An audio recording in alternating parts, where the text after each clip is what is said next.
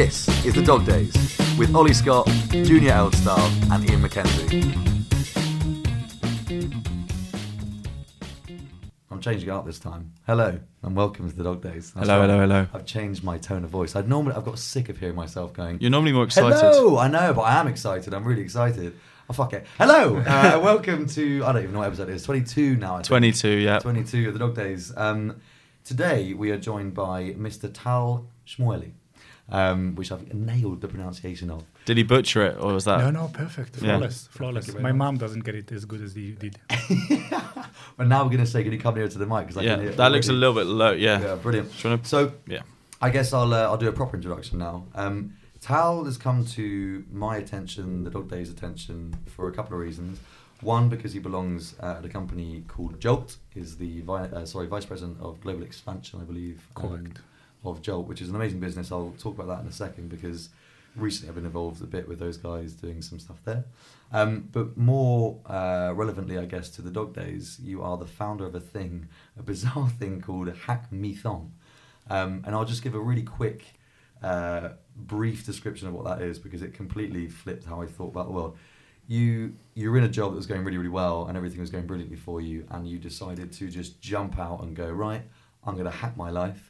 I'm going to get everyone else that knows me around me and people that don't even know me into a focus group and essentially have a life intervention and change my life. So we want to talk a lot about that because that's an amazing thing to have done. It's now a business. You now run this company called Hackmethon.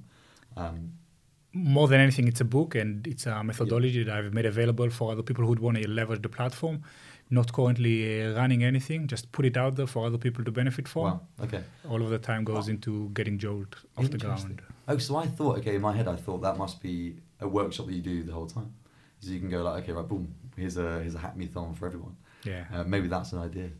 Maybe. All right, well, look, without any further ado, take me through your life. Where did this all start and how on earth did you suddenly become into hacking your own world? I don't know that the listeners would want to hear the entire story, so I'll give a few snippets that I think might feed into the conversation later. First of all, thanks for having me. It's brilliant to talk about these topics. Before everything, I had my first experience as I don't even want to say entrepreneur, but my first thing was a blog called Balls. But not balls. Not testicles. No, actually, yes, testicles. Oh, testicles. Yeah, and the idea was to speak about masculinity in a way that hasn't been spoken before in Israel.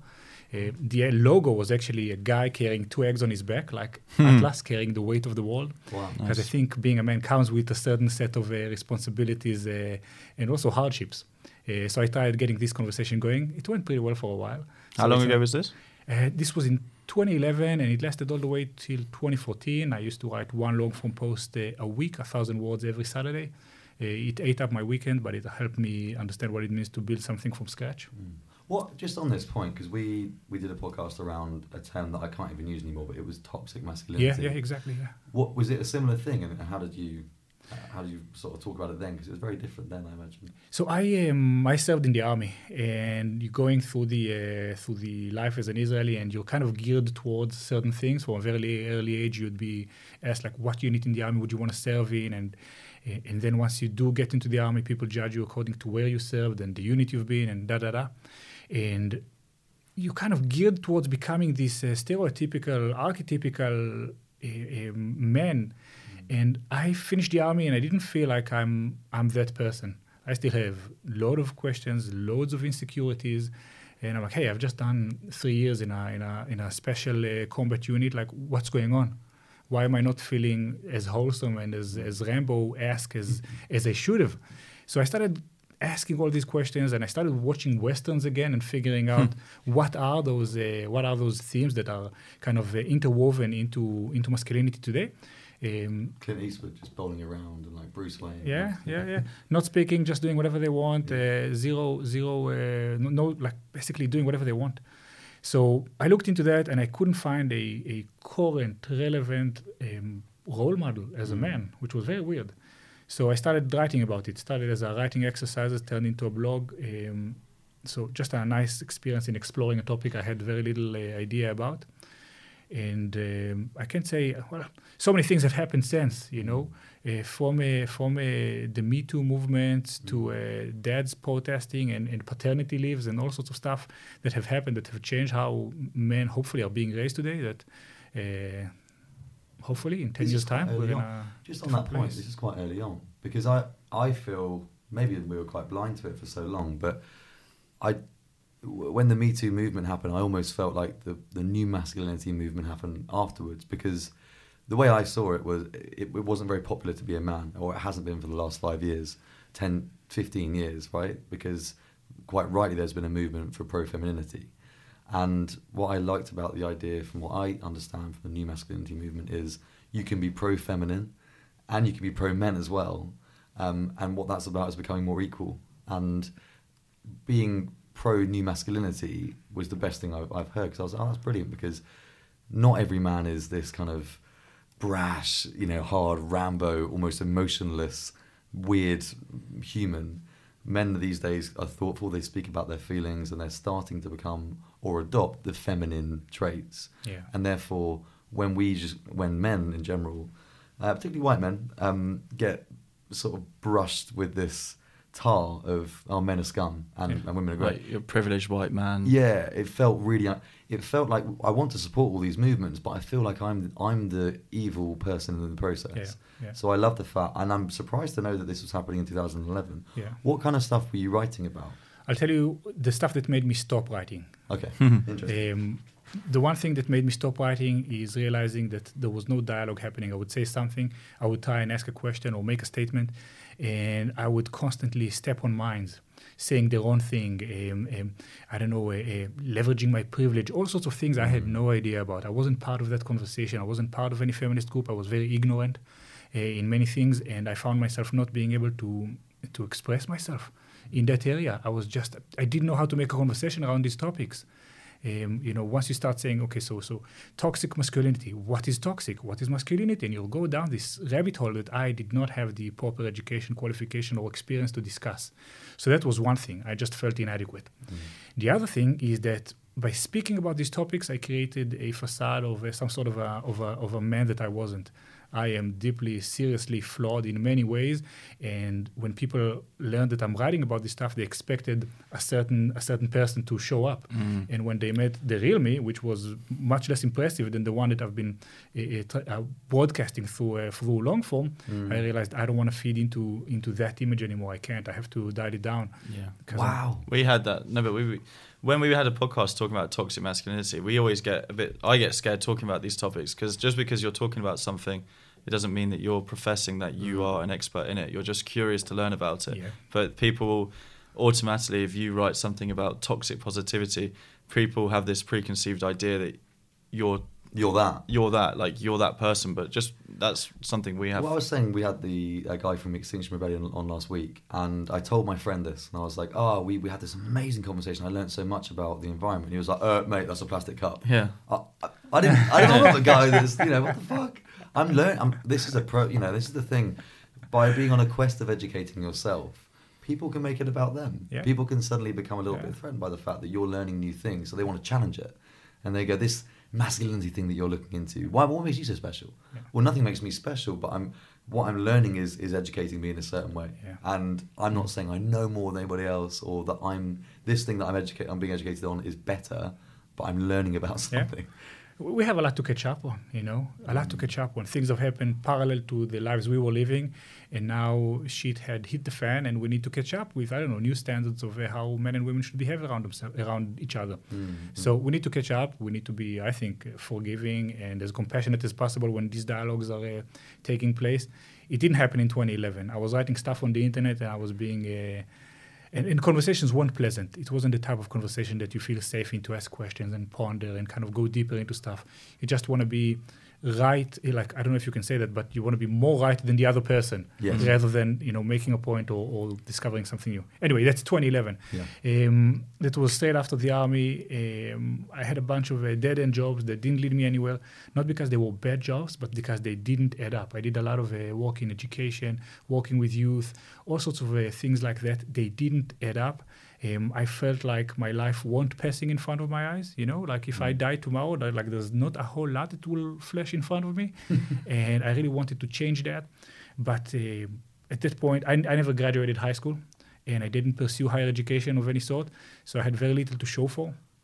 Very hard to get accepted as an intern in a creative agency when all you can say that you've done is throw grenades, hide in bushes, and build mud huts in the Israeli desert, which was more or less my qualifications, excluding 18 months of managing a record store, right? Not very employable. So I was determined to change that. Sending CVs, no traction at all, no one responding, no one is writing back. At one point, the first I'm waiting by the phone, like after a date, for a phone call from one of those agencies. Nothing happens. I'm like, okay, enough is enough. I see a blocked caller ID calling. I'm like, that's my chance. My game face on. I pick up the phone, and it's the bank. My rent had bounced, and I need to pay it really quickly. So it's either calling my dad, hey, Dad, listen, I need a couple of hundreds, or doing something about it. I was determined not to call my dad, not because I don't want to use them or I haven't used them in the past. I haven't. I probably will in the future. But I just felt like this isn't leading me anywhere. So I'm like, okay, can I say fuck? Yeah. Okay. So I'll save it.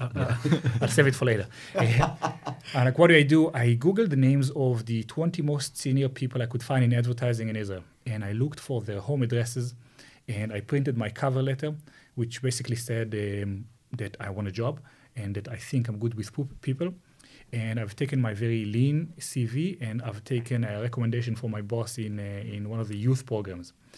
And I've put it in a big bright blue folder, and I've sent it to their homes via express mail, knowing that if I'm rejected, it's at least after they've touched my CV. They've seen that I've made the effort. And as you'd imagine, 20 out of the 20 CVs were left unanswered, never heard back. But one day I do get a phone call. A couple of days after, hi Tal, my name is Komi. I got your CV through someone else. Would you like to come in for a conversation? I work for a company called Leo Barnett. I don't know if you've heard of us, which I didn't at that point in time. I'm like, yeah, sure, of course. So for what position? She goes, no, it's not an interview. It's a conversation. I'm like, okay. So I show up as if for an interview, and this lady gave me 90 minutes of her day. Busy advertising executive, and she took 90 minutes to get to know who I am, what I care about, why do I want to work in advertising? Do I have what it takes to succeed in her team? Why did you want to work in advertising? I have no idea. I think at that point I saw Mad Men, and I knew there's a creative part of me that isn't being really explored or leveraged, and I wanted to work in a team. That's what I knew. I wanted one of those magnetic cards, and they seem to have big buildings. Literally, I was very clueless. My application was for the position of a copywriter, strategic planner, or account executive. I had no idea what I was doing. But she saw something else, and she gave me the chance. So she took me on for an internship.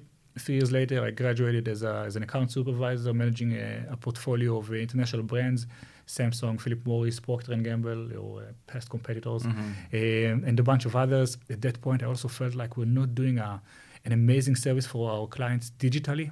We needed to be taught. I wasn't digitally native. I grew up listening to music on a Discman, and this whole internet thing caught me by surprise. Other than playing, I don't know, a Diablo on the Battle.net or something like that, that was where my digital savviness ended, and I wasn't giving my customers a very good service. So I switched to a more digital environment, a mobile advertising startup. Classic Tel Avivian story: 12 people in a rundown house somewhere in Tel Aviv trying to make it happen. Our pitch deck, of course, said revolutionizing and changing the world, and the whole thing. We had T-shirts, we had sad happy hours. What was the name of the company? Sad happy hours, where it's just like food in plastic cups and beers, and everyone is pretending to live the life where all they want to do is go home. Sad happy hours. You've never been to a sad happy hour? No. Oh, I must invite you to one. This sounds like the worst. Why are you having them? Because that's another stereotype. Like, this is what startups do. They have happy hours. They drink beers on the job, and It then they wasn't write called code. Sad Happy Hour. Oh, right. It just was. You're just calling it a it sad. was sad. Yeah, they Oh, didn't. right. They did not call it a sad It was. happy hour. It was supposed to be a happy hour, I but see. it was sad. I get it now. Ian gets it. Good Okay. joke. It seems like you've been to a few. Yeah, I've hosted a few. Right, so you're in this 12-man Tel Avivian place. Had a complicated manager. Had to find a way out. My life wasn't really where I wanted them to be. A relationship falling apart. Apartment is too small. Can't really get to where I want to be professionally. You know, if you live long enough in one place, they get used to a certain type of you, and they won't let you evolve beyond it. This is kind of how I felt. I needed a break. Managed to land a couple of interviews with companies in Berlin. Final stretch to a negotiation with the Germans. The LinkedIn guy said, listen, if you want to apply, please, we have a position that might be suitable, but it means giving up on everything else because the process takes time. I figured, fuck it, let's do it. I'd rather work for a company like LinkedIn than just getting out of the country and kind of opening a clean slate. Luckily, another crazy story, but I got the job. What happened there is that they didn't realize I don't have any higher education. They saw that I attended the Open University, but it never said a graduate degree or anything. So they assumed I have it. And then after the whole process, a few weeks of interviewing and presentations, there was a background check, 3 weeks. So I was going through everything. I had to send them pay slips from the past 5 years and contact people from all of the last jobs I've been to. And after 3 weeks, they're supposed to call and say, yeah, everything's fine. But this call never came through. So on the 4th week, I'm constipated. I'm not eating. I'm not sleeping. Mentally, I've checked out of the work I'm already doing. Like, I'm ready to go. Yeah. And the phone isn't ringing. At one point, I couldn't take it anymore. I was canceling appointment with my therapist because I was about to burst with anxiety. So my life was on hold for 4 weeks. I'm like, I can't take it anymore. So I pick up the phone and I called the recruiter that worked with me. I'm like, hi, Radi, it's Tal from Tel Aviv. Whatever it is, if it's a yes or if it's a no, like, just tell me. And luckily she goes, Tal, it's a yes, but it's a close call. We didn't realize we don't have any education. It looked like a lie. I needed to do some investigation, but it's a yes. I can speak now. Wow. Speak to you later. Bye. I'm like, what? Okay. A few months later, I'm already working in LinkedIn. She's about to leave. So I'm taking her out for like goodbye drinks. And I'm like, Radi, how close was I to not getting the job? She goes, this fucking close. I'm like, so what happened? She goes, well, your manager thought that you were lying throughout your application about your education. I had to show him that you won't, but he didn't buy into it. I'm like, okay, so how come I got the job? She goes, I told him to trust me. I'm like, what do you mean? She goes, you were a good candidate. Your interviews was good. Your presentations was good. We were hiring for that job for a long while. I told him that this one is on me, and luckily it worked out. What was the role? An account manager. Okay. So entry level, customer services, but a big company, and terribly lucky through nothing I did. No. So is it LinkedIn in Berlin? In Dublin, actually. Oh, in Dublin. Nice. Yeah. So then you moved up to, because we're getting to the point where you go, what the fuck? Yeah, we're nearly now. Took on the role, mind blown. Corporations usually have a very negative image. You don't want to work for a corporation, a cubicle, LinkedIn just doesn't live up to those stereotypes. Unbelievable company, unbelievable culture, no assholes at all. A super healthy work environment. But that said, it's an aggressive company. It's a hungry company, very ambitious company, and you're surrounded by people who are all of those things. So naturally, it's a competitive work environment, healthy but competitive.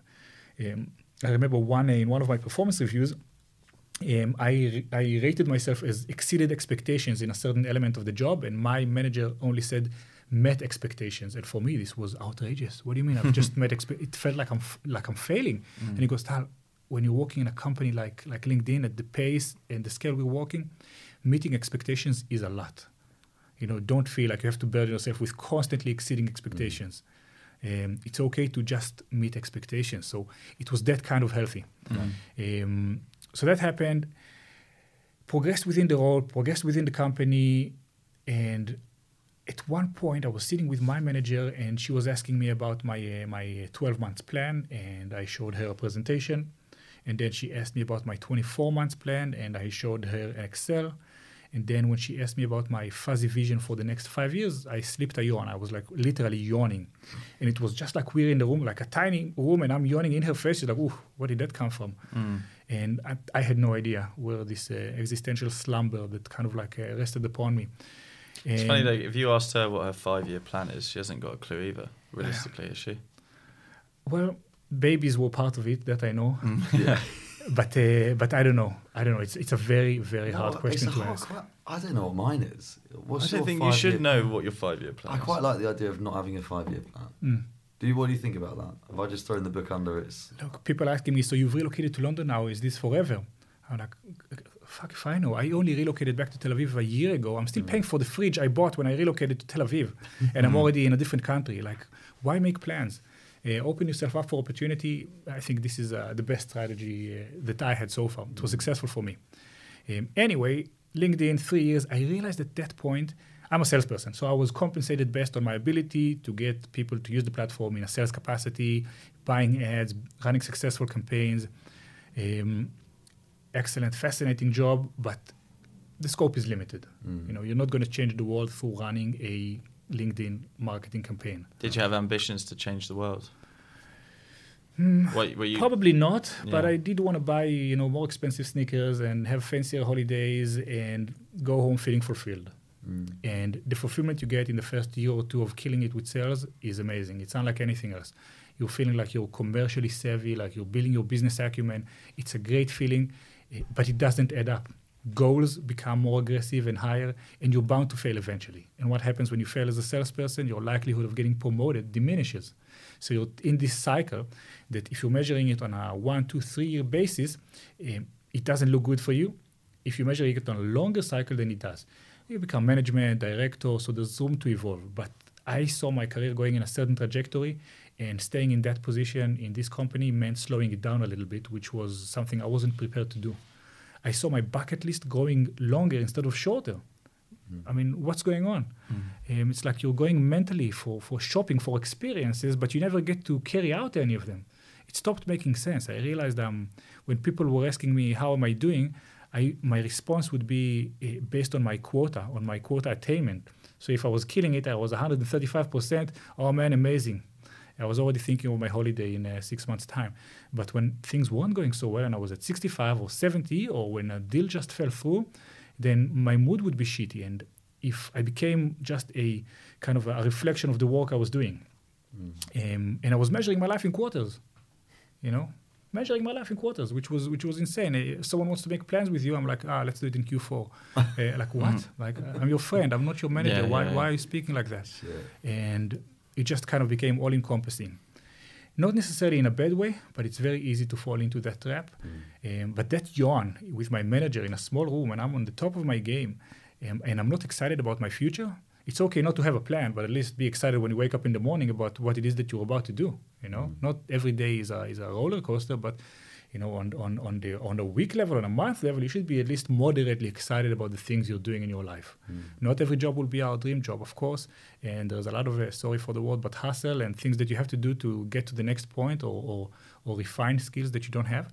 But month after month of not waking up excited about what you do and just waiting for the next holiday wasn't the life I wanted, wasn't the life I felt I deserved.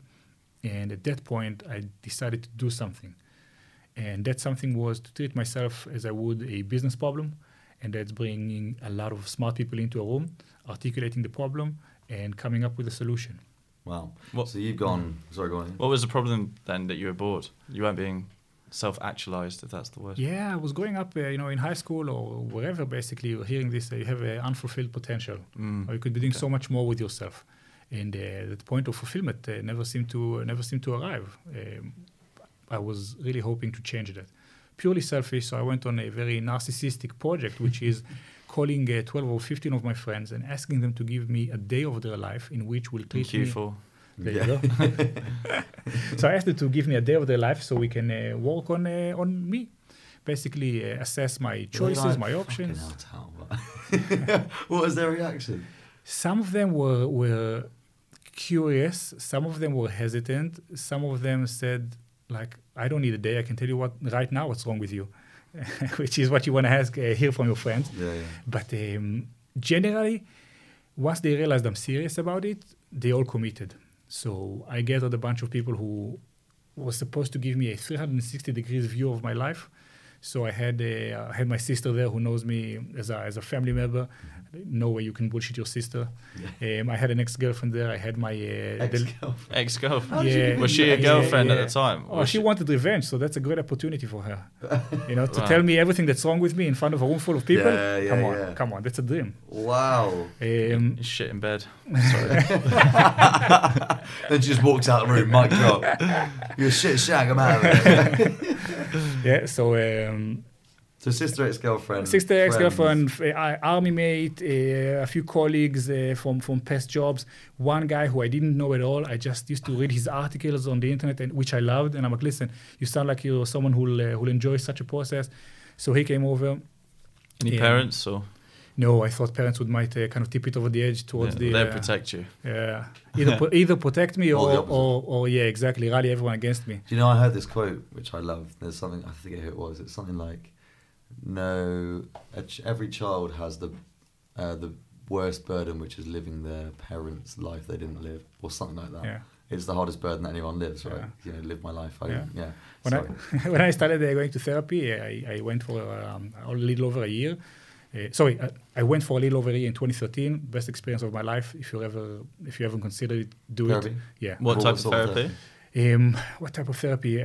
I don't know that there was a type, but we had she's I have no idea what her qualifications were, but she's coming from a more of a Vipassana background, very yogi approach, very wholesome, very reflective. She never once stopped me in my tracks and saying you should do ABC. She just tried to figure out how am I going about things.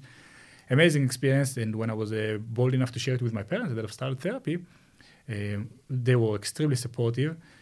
But my dad joked and said, "So did you get to the point where they're blaming everything on me?" Yeah, it's true. I'm like, actually, she said it's coming up next week, so Yeah. be prepared. That's Stay funny. tuned, Dad. I like that. Sleep with one So eye. do you still speak to a therapist, or was that a I previous don't, but I part should of life? probably get back to it. Mm. You know? What was the trigger out of interest? When Okay. she asked me, I said, "Oh, no trigger. I just want to look after myself because I'm this kind of a guy who looks after his mental state." But once you actually sit down and you start digging through your anxieties, you realize, fuck, there's a whole lot of triggers. The breakup was one, not being able to be in a monogamous relationship without fucking it up in some way, shape, or form. Others, like not knowing how to be together, but also not knowing how to be alone, always feeling like you should be someplace else. All sorts of stuff. Like the unbundling took a year, right? And at that point, I was already having to pack and move someplace else. Fascinating. By experience. trigger, do you mean the first time Yeah. you had to Google a therapist? Like, what Yeah, was yeah. that? What was that first place in your I was in a relationship. We were together for nearly a year. We moved in together 3 or 4 months before that. We moved in not because we felt it's the right time. It's because, of this whole lease situations. Oh, her lease is up. She's moving into the city. It just makes sense. Why not? And all of a sudden, cutting the living costs in half sounded very appealing. We moved in together. It was claustrophobic. It was too much, too soon. I wasn't mature enough to know how to be alone next to her. I don't know that I figured this out, but very quickly it became an unhealthy relationship. At one point, I'm like, listen, she goes, maybe we should go to couples therapy. I'm like, geez, 11 months in and we should go to couples therapy. We're like 2 years single, and we've both attempted living with our exes. Yeah. It's too much too early on, isn't it? You get addicted to a certain lifestyle, and you need to be like the upside for a relationship needs to be so high when living alone is so comforting and easy and da da da. Yes. Anyway, That's so very that was the trigger. She goes, let's do couples therapy. I'm like, listen, I think I'm the problem in this relationship. Let It's me not go you, to it's me. let me start my process and then see what happens. And I started the process, and the relationship ended quickly after. That's It's funny. not me, it's you. Yeah. All right, so let's get on to Hack Me Thon. Hack Me So, Thon. what was the process then? So, how did this work? How did this work? You people in a room, and you go. 15 people.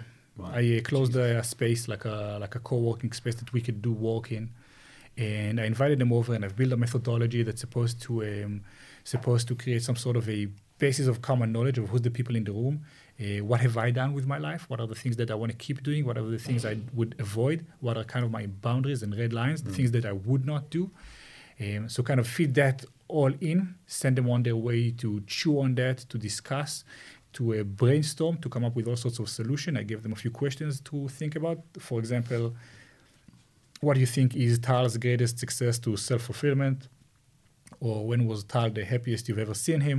Things like that to kind of steer up a conversation.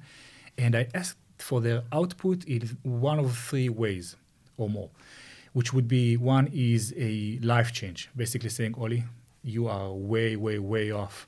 You're doing this and you should be doing something completely different. You know, you're in marketing, but you should be a teacher. You're a teacher, but you should be in a rock band, whatever. So that was one. He's always dreamed of being in a rock band. Yeah, you nailed it, man. I'm not a teacher. What's your instrument? My voice. Okay, fair enough. I can see that. Thank you very much. So that was one. The other thing was a career change or a career breakthrough. I just can't seem to get to where I want to be professionally. What are the tweaks? Who are the people I need to learn from? What's missing for my arsenal to get to where I want to be? And the last one was a side project.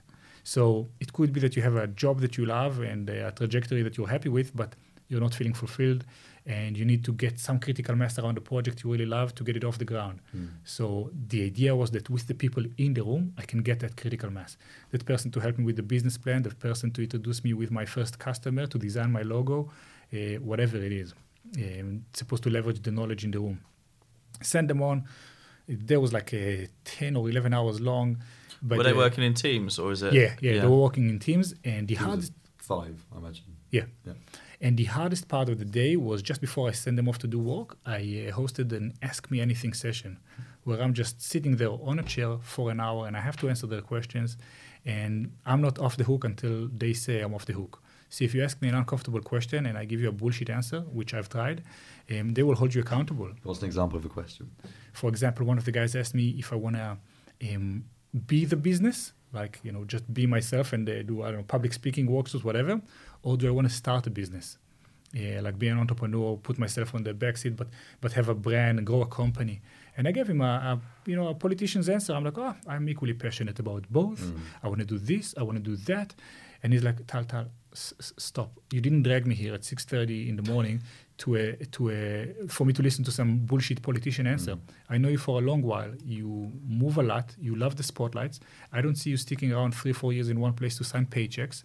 So the sooner you admit it, the sooner we can give you the advice you want and the advice you need. So that was one way of Interesting. For example, what was a former manager? She's like, Tal, I just want you to know, like, it sometimes feel like you care more about the cover of the book than the content. I'm like, okay, and nothing. I just thought you should know. Fine. That's quite interesting. 'Cause I think I can relate to that. What scares you the most? If I'm putting you in that situation, what scares you the most? No, this is such a classic answer, but genuinely not fulfilling my potential is, I would say. Would you be able to say what's the feedback that scares you the most? What you don't want to hear from people saying about you? Oh, things I've got to stop doing or start. Like, we're just so lazy. But like anything that demands effort and change in what I'm doing. Do you know what I mean? If someone goes, you've got to stop doing that thing that you really love doing. Yeah. And I'll find a way to be like, no, but it serves me really well because I'm quite slippery like that. Yeah. You're living your story. You're living this narrative, and things that derail it are uncomfortable. Yes. Yeah. 100%. How about you? What scares you the most about feedback like that?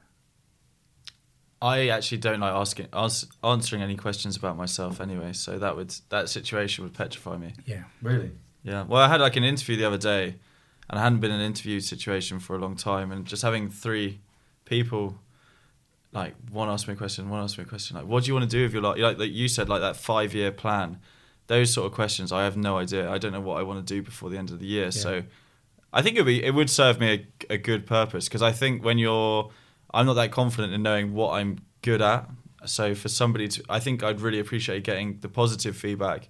And I'm quite defeatist anyway. So for someone to tell me the stuff that I already think I'm bad about, I think in a sick way I would like that, because I like to know I don't like hearing bullshit from people trying to defend me. I like to know, I feel like I'm black and white. Like, just tell me if something's bad that you think that I'm doing constantly. Yeah. Tell me if something's good, and then we can go forward. But that in the middle of people, when you go to them and say you've got a problem, and they say, no, you don't have a problem with that. It's like, just fucking tell me the truth. Yeah. So I think it would serve me a purpose Yeah. to have the bad stuff as well as the good stuff, to be honest. It's hard to get those friends to do that because you're quite unique in that you're almost like a information masochist. Like, you'd rather hear it now. And be like, I didn't even hurt. I quite liked it. Yeah. Whereas we have so many other friends in our friendship group where if you did take that approach, it would be like an uproar. And picking and choosing what you tell people is quite a hard thing. Do I go through the awkwardness of being like, yeah, mate, you actually are a bit of a cunt? Yeah. Or Yeah. do I just go, no, mate, don't. Don't you think you are being a bad... I think it's being a bad friend not saying the truth. But then I know sometimes my perception is not always true. Depends if someone's ready to hear it or not. Yeah. And I think you were ready. You literally got everyone in the room for 12 hours. Shouldn't, like, as a friend, shouldn't it be your duty to tell them when they need to improve something? What if they're not in the right mental place? Like, they're really in a bad mental place. What do you think? That's exactly that. Like, if it's out of the blue and someone is trying to fix your life for you unsolicited, it's offensive. Yeah. But once you realize that you probably don't know it all and that there's probably something you should be doing different and that you have blind spots. As entrepreneurs, you constantly have blind spots. You start with an idea and all of a sudden this idea is wrapped around with all other things you need to do. Hiring, firing, business. Like blind spot. We have more blind spots than we have like spots of clarity in many ways. So what scares you about being bullshitted by people scared me as well. And I'd rather hear all the things that I do bad because it feels like I already know them, so I feel like I'm right. Yeah, that's and true. what surprised me the most is that just being completely naked and completely vulnerable brought out softness and empathy and compassion. So one of the friends who was there for a while, he wanted to kind of like straighten me out for a while. And he wasn't shy about it. He's like, oh my God, I can't wait. Oh my God, I can't wait. I'm going to unload everything I have on you. That's funny. And once he realized the atmosphere in the room was soft and kind of like containing, he changed his approach completely. And he calibrated to the energy that was in the room. But it didn't save me the harsh feedback. Some feedback was like, Tal, your digital persona, he's a bit of an asshole. Checking in airports, like, who the fuck are you? Like, okay, so you have some money right now. Like why show it off? Like, we don't want to hang out with that person. They commented about my lack of presence. Like, I'm with them, I'm looking at my watch, I'm never present, I'm always going someplace else, not being there for them. All sorts of things like that. Interesting. When you heard that, how did that make you feel? It felt accurate, and it felt surprisingly easy to change. Immediately I cut off Facebook. I'm like, fuck, this platform makes me sound like someone I'm not. Like in an interview, you'd say things that aren't exactly you, not the most accurate reflection. So when you're living through this shopping window where everyone is presenting the best version of themselves when you are familiar with the worst version of yourself, it creates a huge dissonance and very alienating. Felt like I was so that was the first thing I did. Done. What about, are you using Instagram now? I am, as a journaling app, but it's very close to being eradicated as well. Really? Yeah. Because that's like Facebook. Back when you were probably talking about it. Yeah, it's more of a broadcasting, keep it kind of journal, letting people know where you are and what you're about. But I think it's I'm a few months away from getting rid of that as well. So that was helpful, and being vulnerable encouraged a lot of empathy, which was amazing. So was this a day session then? Yeah. Yeah, full all in day. one day. Okay, cool. The last part of the day was the funnest part, the most exciting part, but also the scariest part, where they have to pitch my life back to me. So in their groups, they have to pitch an idea. So Oli, based on everything we know about you, and based on the exercises, this is our conclusion. This is what we think you should be doing with your life. And what were the suggestions? So there were three groups. Each had something else going on. One group said basically, I won't go to all of them, but one group basically said, listen, you're living a life that you like, more or less, but it's also killing you very, very slowly. I haven't diversified my interests, for example. I haven't done anything except for setting ads for LinkedIn for 3 years. No side projects. Everything I did was that. I was happy with that, but there was no plan B. There was no lifeboat. There was nothing to be there for me when the corporate love affair ends, it will end, eventually, like anything else. So that was the one that resonated with me. Because I didn't want to go on another elaborate production. I didn't want to pivot too strongly from what I was doing. I was living a good, comfortable life. I could see into the future. I could buy most crappy things I saw on the internet. So it was just tweaking it. And they suggested a side hustle. I'm like, okay, like what? And one of the girls asked, she goes, what do people call you for advice on? I'm like, I don't know, career guidance, things like that. She goes, then you should come and teach for the company I work for. I'm like, what's that company? She goes, it's a school. We're called Jolt. I'm like, never heard of you. And she goes, we're teaching a bunch of stuff, 21st century skills, they called it back then.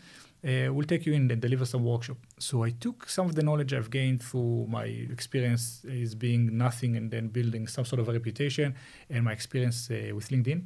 And I've created a workshop called personal branding, authentic personal branding, something along those lines. 3 hours, taking people through how to think about their brand and what to do about it, basically giving them a checklist of things they could do that matches their communication style and the type of work they're doing. So personal branding is not just about the extrovert person who's constantly broadcasting. You can build an amazing personal brand as an introvert who's like takes on specific actions that help people in certain situations. Or anyway, so that was the workshop. It More went infamous than famous kind of thing. Yeah.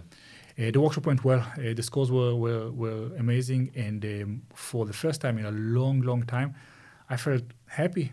I felt like I'm giving back. I felt valuable. Wow. In the company, in an organization, you know you're valuable if you're in the director's newsletter or if you meet your targets or whatever. But in life, when the benchmarks are much more fluid, it's hard. So being in some sort of a knowledge exchange and realize that my experience benefits other people was priceless. So the transition between pitching to teaching kind of unlocked a part of me that I've gone ignoring for a long while.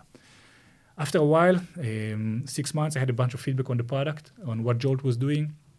I flew to Tel Aviv in a business trip, and I sat down with the CEO, Ro'i, and I'm like, listen, dude, great company, love the idea, but ABC is not working, not how it should be, da-da-da-da-da. And he goes, listen, I get it, I know it. We're 12 people trying to make something really big happen. It's outside of our scope, but if you're that passionate about those things, join us and let's build it together. I waved my American Express card saying this thing has $6,000 and it's paid for by LinkedIn. I can do more or less whatever I want, and you're offering me to work from a small co-working space without even a workstation, like off the kitchenette. And he goes, basically, yeah, but at least you'll have some impact. And I'm like, fair enough. Took me 6 months. In those 6 months, I kind of finished my affairs with LinkedIn in the best possible way, built a succession plan, wrote the book about Hackmethon, kind of about my experience. I wanted to give it back to the world because a lot of people were very generous with their time and expertise with me. So I wanted to give it back. Launched the book. The day after, I signed with Jolt, relocated back to Tel Aviv. And what we're doing now is to try and help folks who live non-linear, non-structured careers and put some structure behind it, allow them to learn and gain new knowledge without breaking the bank, without quitting their jobs, without slowing down the trajectory of their careers. So that's what we're about now, scaling those types of experiences. It is really interesting. I mean, I came across Jolt, because of the paid advertising that you guys have put all over Instagram and LinkedIn and everything. But it speaks for who I am as a person. I'm a recent entrepreneur, maybe with a year's experience in doing this. Yeah. I've never had to run my books. I've never had to work on personal brand and that kind of stuff. So there are 10 components that you look at and you go, fucking, and you gravitate to the one that you find easiest, and then you just let the other ones be your blind spots, if you want to call them that. So I found it really interesting when I looked at what it was. I couldn't afford it straight away because I forget how much it is a month. And it's not ridiculous. It's like 200 quid or something, isn't it? Yeah, it's even less. Yeah, less than £200 a month for unlimited sessions. You can go into there's a Soho, Jolt. There's a whole collection. There's campuses all over town with more to come. The idea is basically education shouldn't be. If you want to acquire education, it shouldn't slow you down. You shouldn't take on debt. You shouldn't quit your day job. You should be able to keep gaining the knowledge you need to do what you want to do while doing it. I quite like that you call it a non-MBA MBA. Yeah. I like. The program is called Not an MBA. We took graduates from the 12 best business schools in the world, INSEAD, LBS, HBS, Wharton, Kellogg, and asked them to build their dream MBA based on their experiences, both as professionals but both as graduates. And they've built a program. We looked at it. We're like, it's amazing, but it's not an MBA. And that's how we decided to call the program. What similarities do you see between the people that join Jolt, the entrepreneurs that join Jolt? Great question. Huge ambitions, people who are living lives that they know they can do something huge with their lives. So that's one. Second thing is that no one has just one job these days. Everyone that is in Jolt either is working full-time and has a side hustle, or they're building their business now. So people aren't doing, it's not the same story with one career for a long, long while. People are doing multiple things at a time. And there's a lot more willingness to explore areas of discomfort. Like you said, you're veering towards what's easy. But people are willing to spend more time outside of their comfort zone to gain new knowledge. They realize that this is that type of knowledge of having done stuff is the most valuable knowledge there is. So it's a lot of a risk taker's mentality in many regards, but it's not coming from a very kind of like a not thought out, a very entitled approach, a very reckless approach. It's coming from a profound understanding that with the right tools and with the right guidance, you can really do amazing things.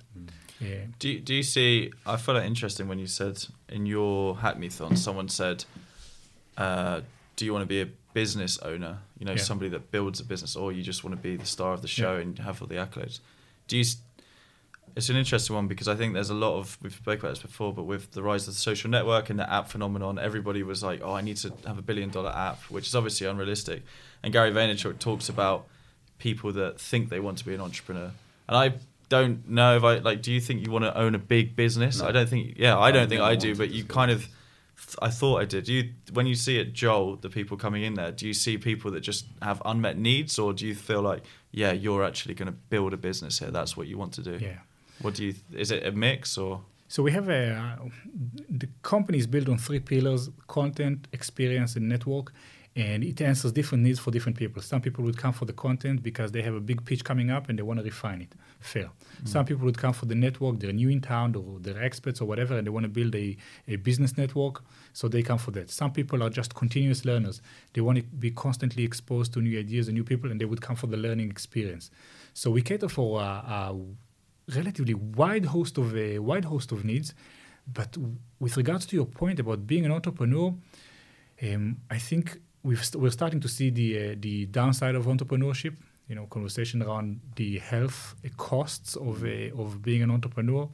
Also, it's very hard to come up with really good ideas that the world needs, and it's even harder to execute them, especially when all of our needs are met in a click away. So being an entrepreneur is being in exile from comfort for a long, long while. It's living through tremendous uncertainty for a long, long time. And it's not very appealing.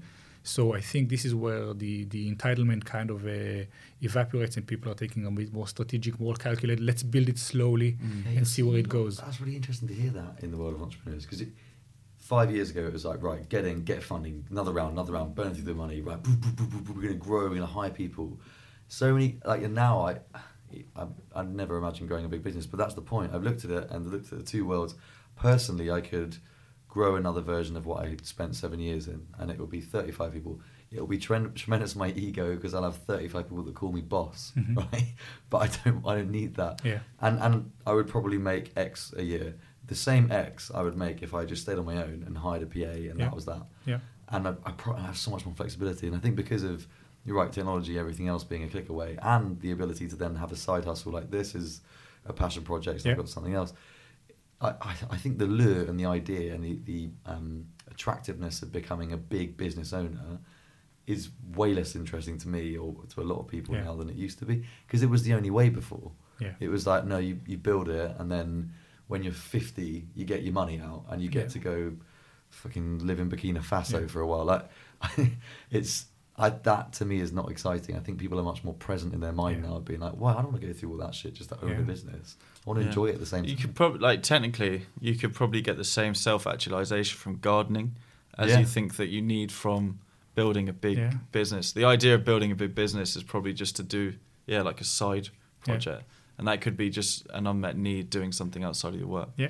I just want to dive in here real quick, because we've got 5 minutes left, and we've not asked you any wisdom questions, and I feel like you've picked up a lot of wisdom in your time. What's a wisdom question, brother? Well, we've got the main one, which it could take 5 minutes. He's got this stock question. I've got a stock question about to ask. But do you have any? Because you talked about, I didn't expect you to go into personal branding. I didn't know that you taught personal branding. In that respect. Do you have any advice there? It's quite hard to just suddenly put you on the spot and ask that. Or what's a common mistake people make when they're trying to brand themselves personally? I'd say the first mistake would be to not communicate. Not communicating is a choice, but it also sends a message. So if you're not out there in a super, super crowded place, someone will fill in the void and, you'll be ignored. So that's the one thing. Being consciously aware that you need to do something and then not doing it. So that's one. The other thing is to try and do things that, they're not your strong suit, or they're not, or they're outside of what you're trying to build. LinkedIn would encourage you. There's a LinkedIn methodology. They have 3 things they measure: leadership, leverage, and results. Leadership is basically your visibility in the industry, and are you a trusted advisor. Leverage would be creating resources and just making more with less, and then results. Whichever results are your domain, like bringing the money or whatever. So they have these 3 pillars, and if what I'm doing in the leadership and leverage distracts me from results, then I'm not doing my job. So you have to figure out what matters most for the business you're building, for your happiness, for whatever it is, and make sure that the places you spend your time on are feeding into that. At one point, I was running Movember, if you're familiar. So I was running Movember in Israel. I was volunteering for a TEDx production. I had the blog going on. I was still an intern in an advertising agency, and I was commanding the Israeli Defense Forces running team. So, and I had a girlfriend, which our relationship wasn't really where it was supposed to be. Wonderful. So I had these 6 things happening in my life, 6 big things that are happening in my life simultaneously, and it wore me out, and it didn't add up. So all of the things I enjoy doing on their own became a liability. And also you enjoy them at 30%, exactly. And then that's never full. Yeah. We've now got 3 minutes, Yeah, so I'm going to ask my question. Do it. Okay, Tal. It scares me. What's your bra size? No. I think I can fake a B. Yeah. after the gym. No, the question is, you've got a megaphone and you've got a room full of 21-year-old people. What would you say to that room of people? I would say, geez, you know what? I'm going to take a note out of Marilyn Manson's book. Oh, wow. And I would shut up and ask them what they have to say. Whoa. Okay. This sentence is not mine. Marilyn Manson said it in the documentary Bowling for Columbine. When they asked him, it's a movie about a massacre in the States, and they asked him, they accused him for causing the massacre. And he says, the interviewer says, what would you say to these kids if you had a chance to speak with them now after this whole thing had happened? He goes, I wouldn't say a thing. I would just listen to them. Yeah. Wow. He's so intellectual, Marilyn Manson. I remember there was an interview. You expect him to not be. Yeah. But he's obviously just an act. That's just a big act, like the whole Gothic thing. And you hear him speaking, and it's just fascinating. Do you know what's mad about that? Now we've got Instagram. By the way, thank you. That was one of the... Yeah, it was good. That, very intellectual. Now we have Instagram. That person, if he came through, you'd know that he was just an intelligent person, so he just looks a bit weird. Whereas I'm guessing, doesn't have Instagram, where he's not like sitting on his phone being like, hey guys, another little like Inspiration Monday. Like, I just imagine he's just tucked away in a little dungeon somewhere. You couldn't have that person now. You couldn't have like a really paradoxical human being. Yeah. Have you not heard of Lil Pump? I've not heard of Lil There's Pump. loads of these little rappers that... Well, don't have Instagram. No, they have Instagram, but like they're probably the modern day Marilyn Manson. Okay, fine. Yeah, nice. Well, look, that was our little buzzer there. We're going to be on time for once because we get in trouble from Maz. comes and knocks on the door. But Tal, I want to say thank you so much. It's been a real pleasure. And if you want to find Tal, you can find him online. Either on LinkedIn, it's quite a good way to catch you, I imagine. Probably the best. Yeah. Probably the best. And obviously check out Jolt. We'll be tagging Jolt and everything else in here. And buy the book, for God's sake. Watch the sales shoot up now. There you go. There you go. I'll actually put on I don't want to get paid for the book in any way. It's already out there. I've paid for everything about it. Let's put a voucher called Dog Days. So whoever downloads the book with Dog Days code will get it for free. Wow. Legend. Free stuff. You hear that? Free stuff. Awesome. Thank you so much. We've been accused of not giving anything to our listeners, but there you go. There you go. You can take that, motherfuckers. All right. Thank you so much. Thank you. Thanks for having me. Cheers.